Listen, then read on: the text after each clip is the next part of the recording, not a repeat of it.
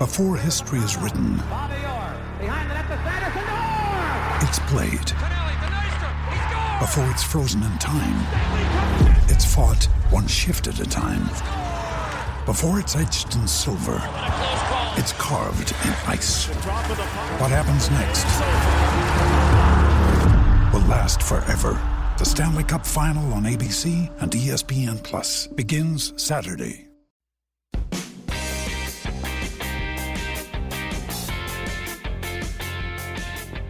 Welcome to Standing on the North Bank, the Swansea City podcast from Wales Online.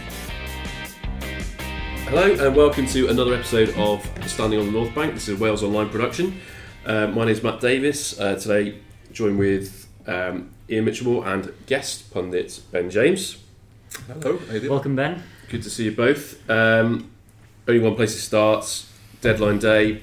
To be honest, Mitch, a relatively straightforward day for Swansea. We don't often say that it was relatively serene, really. There was no real chaos, which is unlike really the way they were a year ago. Yeah, it's by far and away the quietest deadline day I've covered since I've been here. So I've been here 3 years now, and let's be honest, no deals officially done, which was a positive in many ways because it shows that they got the bulk of the business done in time. Obviously losing the likes of Dan James, Ollie McBurney, massive blows, but there was a plan in place. We've spoken about that this week, and the deals have been done. They've got the cover in all positions as well. Not just the attack. At the back they brought in Ben Wilmot and Jake Bidwell, even the goalkeeper situation as well. So they've addressed what they needed to, and it meant a relatively stress-free deadline day, which is music to the ears of the fans. Because let's be honest, rewind to January, that was horrific for the fans with the players who were leaving and the ones who nearly did leave as well. So yeah, it was encouraging, wasn't it? We don't often associate Swansea with calm days on actual deadline day. In January gone, there was a flurry of deals, wasn't there? There was 3 outgoings, was it, on January? Yeah, Wilf, Tom, Carolan, Montero, and then obviously Leroy Fer and Dan James almost went as well, and they got kept back at the last minute, or it was even later than the last minute, wasn't it? So. And previous summer, that was, tough. Well, yeah. How many went out then? I think lost count. Yeah, well, it was just an incredible number that went out, and there's so much upheaval. But now, as you said, there seems to be some sort of plan in place. Yeah, it's been a lot more structured. I mean, losing Graham Potter was a big blow early this summer, and it was one of the events that was unexpected this summer. A lot of members of staff have lost their jobs, they've been made redundant, and a lot have taken voluntary redundancies as well.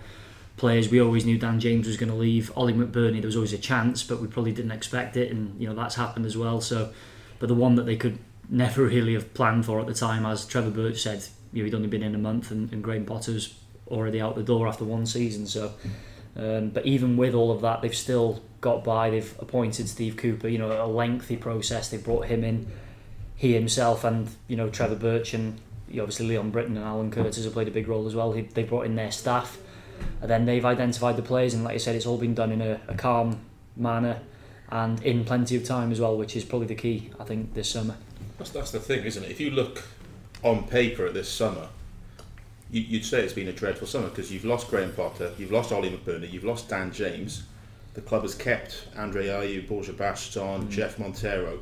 If you look at that purely on paper, you'd think, oh wow, that's been 4 months ago. You'd say that's a dreadful summer for the Swans. Totally. But it's just the fact that they've managed to sort of take all those sort of on the chin and deal with it early. Like obviously, Potter leaving literally, at the end of sort of last season helped because it gave the Swans time to prepare. Same with Dan James, barely the international window, wasn't it, that he'd go on? Yeah.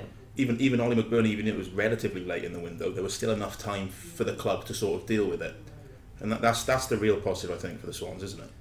Yeah, 100%. So there was a plan in place. They probably knew that McBurney was going to go. That's why then a couple of attacking options were lined up, and I think that goes to show that everything wasn't left completely to the last minute. It brings us on nicely to our next point. We're going to talk about the 6 incomings now, and I'd quite like to get your opinions on who are you most excited about for the season ahead. And we obviously haven't seen much of any of them so far, but there's certainly potential with with all of them, really. Yeah, I mean, they had all 4 in the squad against Hull. 3 of them got game time. 2 of them started in Jake Bidwell and Freddie Woodman. Since then, we have Surridge, Aldo Kalulu, so it'll be interesting to see what they bring. They're quite exciting additions in some ways. People don't know too much about them because they are young and they're not exactly fully experienced. Kalulu to an extent is, and obviously Bidwell is, but the others, there are a lot of young players in there. So, but to answer your question, I'm really looking forward to seeing how Christopher Peterson gets on. I've spoken to quite a few Liverpool fans about his time when he was in their academy. Never played for the first team up there, and he's forged a career abroad in Holland mainly, and he's come from Heracles this summer. And in the 20 minutes or so he had against Hull, he looks exciting. He's got a bit about him. He's quite clever, and he's got a trick in him as well. So I can't wait to see how he gets on. I think I saw quite a few fans on social media commenting about Bidwell and him putting in a particularly he put a tackle in, which was very well appreciated by the members of the people sitting in the East Stand. Yeah. I'm sure I think I mentioned this on last week's pod as well, but I spoke to people at some of his former clubs, and they said he loves a challenge. He's erratic in some ways, but at the same time that can get you going and get you fired up as players and as fans. So in the football pools pick as well, I actually had him to be booked, and he did, so that was quite nice. But as well as getting the score right, by the way, you can have that one for free. But no, he's wholehearted player. I think he's a very much a steady Eddie, and let's be honest, that was a problem position, left back with Martin Olsen being released. So yeah, that's another tick in the box for him and the way that the club filled that role, I suppose. Because his deliveries were sort of well received on Twitter, at least I saw on Twitter. So he got forward a couple of times and put some decent balls to the box, which is another sort of pleasing aspect, isn't it? He had a few, yeah. I mean, it took him time to get into the game. I mean, it didn't help having Bersant Salina out on the left. We know he's best at the number 10, but obviously he wanted to play George Byers, so he had to play him further up with Jay Fulton sitting next to Matty Grimes. So I think that took a bit of time. Bersant Salina grew into the game in the second half, and it did help Jake Bidwell as the game went on, and we could see he gets up well, and he was, like you say, he loves a tackle at the back. He was solid defensively. So yeah, it was an encouraging debut. It wasn't incredible. You're not going to rave about it, but it's going to take him time, because let's be honest, it's a different style to maybe what he's been used to at QPR, isn't it? He certainly bombed on quite well against Atalanta when I was there for pre-season. Quite interested about the goalkeeping situation. I mean, yeah, it's very. We've spoken about this a lot since Freddie Woodman's come in, and I must admit I did feel that he was going to play last week, and I picked him in the team that we selected before the game, and that was the case, fortunately. And I think that's it now. I think that's a sign that he is going to be the first choice. Nordfeldt, he was the sub keeper. So where does that leave Erwin Mulder? Obviously Stephen Bender's injured at the moment, so we have to take that as it comes. When he's back, does he get a slot in the squad? We don't know. So let's not forget. Was it a surprise really that maybe one of the keepers didn't go yesterday? I mean, they could still go to teams on the continent. That's it. Yeah, I was just going to come to that point, obviously, because there's still 3-4 weeks where they could go abroad. So, but let's be honest, there is a possibility that certainly one of them could go. It would be Erwin Mulder or Christopher Nordfeldt, because they're in the final years of the contract. Stephen Bender's just had a new deal. Obviously Woodman's coming here with a promise of regular football, so yeah, I wouldn't rule it out, one of them leaving. Everyone else has had their say on the goalkeeper debate. Ben, might as well chip in with your 10 pence worth as well. Yeah, it's interesting, isn't it? I think we always got that from the initial quotes, didn't we, from when he first signed, was that he's here to play first team football. So yeah, it always looked like he was sort of going to start against Hull, and it's interesting you say that you've got two goalkeepers there with a year left on their contract. Obviously Woodman's a loan, and he's well thought of in Newcastle, so he's not sticking around, is he? I can't see that happening. I think he'd probably head back to sort of Tyneside afterwards. Then you are. It's interesting how the Swans play this, with two of them with a year left on their contracts. Well, Margetson hasn't been in position particularly long, but he's obviously made quite a big judgment call on the two keepers who were vying for the number 1 shirt last season. Yeah, definitely. I mean, it was an area for concern last season. Nordfeldt, his football ability is great. Playing out from the back, he suited that. But your heart was in your mouth nearly every time he got on the ball. Under the high ball, he was alarming at times. He cost them a few goals as well, which mistakes are going to happen when you're in transition. So it's not just him. That will happen with any goalkeeper. But yeah, I think And in fairness to the goalkeepers, Lee Trundle made a very fair point where he said they weren't getting regular game time for a good 6-7 months. I think Mulder had a good spell and then he got swapped, and obviously the injury, Nordfeldt started the season and then ended it. So you need to keep your faith in your goalkeeper. If they make a mistake, stick by them, or if not, you change it and you stick with that decision. So that certainly didn't help, and you'd like to think with Woodman, as young as he is, that he will get that back in, which personally I think he will. I hope so, because I think that's what you need to do with your goalkeeper. Completely agree with what Truns was saying, really, that you need to keep faith, because if he makes a mistake, he doesn't want to be thinking, I'm out of the team now exactly, yeah. for weeks on end until I can earn my place back. Ben, any of the others players that you are particularly intrigued by? I mean, it'd be interesting to see how sort of Aldo Kalulu and Sam sort of get on, because we've had a look at the stats when it comes to Kalulu, and maybe his sort of strike rate in Basel doesn't give the best impression, but I mean, was it 17 appearances, no goals? But at the end, obviously that's in terms of a forwards currency, that doesn't look great, but you do wonder what he sort of brought to the Basel team, and I think he's got a little knack of skipping a club, isn't it? He used to score for Lyon, then he went to Rennes, went without a goal. Was it Sochaux? Sochaux, yeah, I think he scored 11 in 30 odd there. Went to Basel, so you're hoping that Swansea will be his the alternate. Yeah, so in mitigation for him, I suppose he didn't, those 17 appearances, I think a lot of them were as a sub for Basel. And he's not an out-and-out number 9 either. He can play out wide, he can play behind the striker, so it's not like he is a direct replacement for. That's going to be the other interesting factor, to see where the Swans use him, isn't it? Yeah. We were trying to figure this out all week, and I doubt it'll be as a number 9. I think Sam Surridge is that man, and if it's not him, it'll be Borja. So yeah, I'd imagine it'll be out wide or just behind the striker. I'd suspect. But on Kalulu, I'm speaking to people at the club who've watched him train, and he's in terms of his pace, he's not too far off Dan James by all accounts, so quite exciting addition. He's only 23 as well, still a young man, so he's got plenty of room to develop, and of course Swansea have got an option to buy him at the end of his loan, so yeah, he'll definitely be one to watch, really. Got written down here, is the squad strong enough to mount a top half or a playoff push? It's the squad, what we think is pretty much finalised now. We might obviously see, we're likely to see Montero go to Birmingham at some point, either today, unless the deal falls down. AU as well. We've obviously trailed this. They obviously want to get him off the books. It's difficult to say. I suppose I'm probably answering my own question here.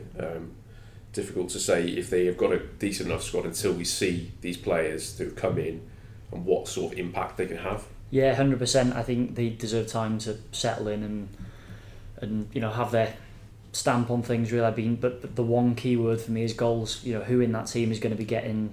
Is there going to be a 15-season striker? Is that going to be Surridge? Is it going to be Borja? Is there who's the midfielder that's going to chip in with 8, 9, 10 goals? Is Selina going to be that man? Kalulu, Peterson, or even something like Wayne Routledge. He scored 5 last season, and bear in mind he missed a hefty chunk as well. So yeah, if one of the new recruits is one of those who does get 15 to 20, maybe not as much as Ollie McBurney last year with 24, but close to that tally, then of course they've got a great chance of building on what they did and being in and around the top 6 or maybe just below it. But without those big volume of goals, it's going to be tough. But yeah, I think it all hinges on that, and that time will tell on that. We can't say at the moment, can we? Yeah, I'd agree with that. I think you look at the squad last year; it was very much all on Ollie's shoulders, with sort of only Baker Richardson behind him. This current squad probably has the potential to sort of provide goals from more areas. It's just we don't know whether a lot of these new areas can sort of provide goals in the Championship. Your Kalulu, Surridge, Pedersen. It's just so many sort of new variables now that we just, if they all do sort of take to Championship life well, maybe Swans have got a bit more sort of depth and variety where they didn't last year, because it was very much a case of if Ollie McBurney was less than 50%, which he very often was sort of close to that. He was absent through illness for 3 or 4. Yeah, he'd been playing for a lot of the season with a was it a cracked shin? I seem to remember, was it something like Yeah, that? Or broken toe? Broken toe, wasn't it? Toe yeah. it was, yeah. And obviously he had his illness as well, and a lot of problems, and he still returned 24 goals for. Yeah. So it shows you how well he did and how sorely he's going to be missed. So, but yeah, no, like I said, if they do settle in well, these new boys, then Swansea could easily go under the radar, couldn't they? A bit like they did to an extent last season, where they finished the season really well at home. They were outstanding. We saw a bit of that against Hull. I think they were lacking up top in the final. In the final third in long spells of that Hull game, but they did slowly start to improve. And let's not forget, it's a new head coach in, new methods, so it will take time. But yeah, they could easily go under the radar, couldn't they? In a positive way. Yeah. We touched on it already, but could you just give us the latest or the Swansea stance on Ayew, Borja and Jeff? What the current situation is with them? Yeah, if you'd have asked this 3 weeks ago, it would have been a straight answer. They'd want to offload all three. I mean, the case is probably still the same with all three. At the time of recording, Montero is still a Swansea player. He's in the last year of his contract, but quite literally on deadline, on the Thursday, we heard that he was set to join Birmingham on loan. That's not gone through. We're still waiting confirmation, so by the time this goes out, it could well be done, but we don't know the latest on that yet. But obviously Swansea are keen to get him off the books, as is the case with Borja and Andre Ayew. However, with those two, they are now Swansea players. Steve Cooper is going to consider them this season. Borja, we've obviously seen he's already scored, come back in his first game in over 2 years against Hull, whereas Andre Ayew, of course, had a tricky spell at Fenerbahce last season. So, but for a man they signed for £18 million, if he's in your ranks, why not use him? So I think that's the stance. Fingers crossed they can still offload him because he's on hefty wages, as is Borja. But if they can't find him, then it's encouraging that they're going to be playing a part, and if they're not disruptive or there's no injury issues, then there's two strikers in the ranks there. So that's the latest at the moment. Obviously with them, Montero could change. I mean, Ayew, really, if he was to play in this division, would absolutely tear it up. Yeah, you'd like to think so, wouldn't you? Yeah. You'd like to think the same with Borja, to be honest, wouldn't you? But yeah. I know he got the goal on Saturday, but he wasn't by all accounts brilliant, was he? No, he was. Yeah, there was a few signs of rustiness, but like I say, somebody like him, it might just be a confidence thing. Getting a goal, you can see the way he celebrated it. Even the one in pre-season, we were talking about this just before recording. So, yeah, you just hope that he can show a little bit more. Whereas Andre Ayew is definitely a more rounded striker, isn't he? He's got the Premier League experience, not just with Swansea but West Ham as well. So, yeah, they're not bad options to have. Which, let's be honest, we never would have. It was unthinkable even 2-3 weeks ago, isn't it? So. Yeah, in theory they could, as I said yesterday, have a strike force, one £80 million man and another one who's £15 million, which not many Championship sides could boast. No. But I'm just trying to process that. Yeah, it's incredible. Yeah. We touched on it again there. We haven't really looked at the whole game. It seems like an age ago, even though it's obviously less than a week. A quick sort of summary of it, Mitch. I've got written down here: good response after an very early setback. I even sat down on my seat. Yeah, that sums it up really. I mean, it was a bit of a scruffy goal to concede. I think it was Grzycki had a shot, and there was a little flick from Daniel Batty. Well, still dubious whether it was a flick, but it went down as his goal. He claimed it. So, but credit to Swansea. I still thought they controlled that first half, but there was just no penetration. Final third, as I mentioned, there was just a lack of cutting edge, and you could see the fans were just starting to get a bit frustrated at half time. There was a few grumbles, and whatever Steve Cooper said at half time, it did the trick, because they came out, went straight at Hull, 2 goals in 100 odd seconds. That certainly helps, and the place was bouncing after that, and they just grew in confidence. The players, Matty Grimes, he was sublime in the second half. Jay Fulton, I thought, had a very good game. There's some really good performances. Van der Horn, another one. And in fairness, Freddie Woodman had very little to do other than pick the ball out of his net in the 3rd minute. So there's a little bit of a barrage late on, but they survived that well, and I think it was encouraging, because let's be honest, it's still early days. So to be able to do that, show that type of character, and get the win, that's massively encouraging going into what's going to be a tough game against Derby.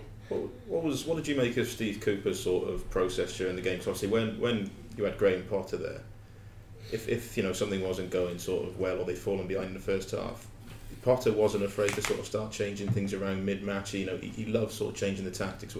What was Cooper like in terms of responding to that? It was interesting because obviously personnel-wise he didn't change anything at the break, which a lot of managers don't. He persisted with what he had, and I think he just told them to up the tempo a bit more. Pressing is something that he wants to do a lot more, and out of possession you've really got to win that ball back quickly, and a lot of energy and hard work. And I just think they really upped the tempo in that second half, pressed from the front, and they just didn't give Hull time on the ball. It made a massive difference because it meant they were playing on the front foot, and also they had possession. I think at half time they had something like 68-69% of the ball, and they didn't look like scoring, and yet in the second half they had something similar, but they were creating chances all of a sudden. So I think it was just a few words of saying be brave on the ball. As I said, Grimes, he was more and more confident as that game wore on. A few really nice touches and passes. He did have a really wobbly one just before half time where they could have gone 2-0 down, but mistakes are going to happen with this young squad. But it was good to see that Cooper was able to have that influence on them at half time, and they took it on board, and they were able to change and up that tempo, because let's be honest, they could have been 3 or 4-1, and I think it would have been a much easier afternoon's work, but they couldn't get that third goal, which made it a bit nervous at the end. But it's still a win from behind, which is a superb way to start the season, isn't it? Facing Derby then tomorrow. I watched them against Huddersfield on TV the other night. I was quite impressed by them. Did you see any of that bit? Yeah, I saw bits of it. Yeah, they did look impressive. Obviously, Huddersfield coming down from the Premier League. Is it the first time that we've seen all three relegated Premier League teams lose? Apparently so, yeah. There was one game in Wigan as well, which I don't think we'll mention, but that was enjoyable. You can come again, Ben. But Derby looked good. No longer Frank Lampard's Derby, as Sky Sports are about to change the name. But really impressive. You consider that they lost Mason Mount, they lost Harry Wilson, both sort of lone players from the Premier League, top end of the Premier League really clubs. That was always going to be a big thing. But Tom Lawrence really took the mantle on the other night, didn't he? I've always been fairly sort of critical of Tom Lawrence. I sort of see him as being sort of a bit like Andros Townsend in that I think he's got some levels of quality there, and he clearly does. I always feel he doesn't always quite deliver when he should. I know that's a sort of a view that a lot of people sort of in the Welsh media and beyond think, but when it does click, he has got the ability to produce moments of magic, because the first goal was brilliant, second goal was brilliant. He could have had a hat-trick that night, and it would have been well deserved, and they were all just moments of little bits of magic, really, and that's something that the Swansea are going to have to sort of deal with. Yeah. Although knowing that, it'll probably be dreadful as well. I hope he's got the goals out of his system, but no, they were two lovely finishes, and he showed what he's capable of. He's a Wales international. He's obviously rated highly by Derby. But new manager, it's a chance for him to become their star man now, with Wilson and Mason Mount going, as Ben said. So, but there's a few other players in there. But Bogle, I think he's a wonderful fullback. Martin Waghorn, he didn't look like scoring against Huddersfield, but what a vital player he is. Linking up the play, holding up the ball, winning free kicks, endless running. That type of player. It's a dream for people like Tom Lawrence to have someone like him in your team. So, there's a lot for Swansea to be wary of, and but I do expect quite an open game. We could see a lot of goals with the way both teams play. They, quite similar approaches in terms of attack minded. So, it's going to be hopefully an exciting game. We'll finish on team news, Mitch. Tom Carroll? Yeah, so he's back in first team training, which is great news for him. Obviously, having hip surgery earlier this year, obviously he's not involved at Derby. He's still got, I think it's going to be around 3-4 weeks of stepping up, getting back to full fitness. But he's back on the grass with the first team players, so that's hugely encouraging for him. But elsewhere, it's a full clean bill of health. Wayne Routledge back after missing last week, so that's another boost and another headache for Steve Cooper. Well, exactly. If everyone's available, it's going to be really interesting to see how he lines them up. I do think that. I don't know if he's going to deploy a different system away from home. I say it's almost feeling our way around the dark a little bit with Cooper, because obviously this is his debut campaign managing at this level. Yeah, definitely. But I think you go back to last season. I mean, Graham Potter didn't name an unchanged team until I think it was at Preston in January, or it might be in the Aston Villa Cup game. It was those were the two, and then obviously he had a settled side, and that's what they played some of the best football in that second half of the season. So Steve Cooper might be similar. We might see changes every week, or we might see just the odd one here and there. But I can't see him changing too much. I think he'll go with the same goalkeeper. Back four, Grimes will obviously start. Selina. So I think you talk about 7 or 8 where you know already, but then it's just a case of does he go with Surridge up top, which personally I think he will. Christopher Peterson, does he start, or does Routledge come in? And then you're talking maybe Kalulu or someone else. Does Nathan Dyer stay on the right? But the bulk of it, I think you can pick. But yeah, there's going to be, I think there'll be 1, maybe 2 surprises. It certainly gives us plenty to talk about. I think that's probably a good place to wrap it up. We've got 2 games to talk about next week as well, won't we? We'll have obviously Derby, and they play Tuesday nights against Northampton in the Carabao Cup. Yeah, it's back already. Well, we could see players like Dander and Soro there. You'd have thought maybe change at the back, probably most definite change goalkeeper. Most probably maybe seeing Keane Harris playing. Yeah, hopefully you see some of them youngsters. I think Steve Cooper was very happy with Keane Harris and Brandon Cooper as well, 2 centre backs. Ben Wilmot, we've not seen him yet. He's only had 1 game, but fingers crossed he'll get a run out there. So yeah, it's going to be a good chance to see some of the fringe players and see what they can do. Excellent. Okay, well, thanks, gents. Cheers all. We'll speak to you next week.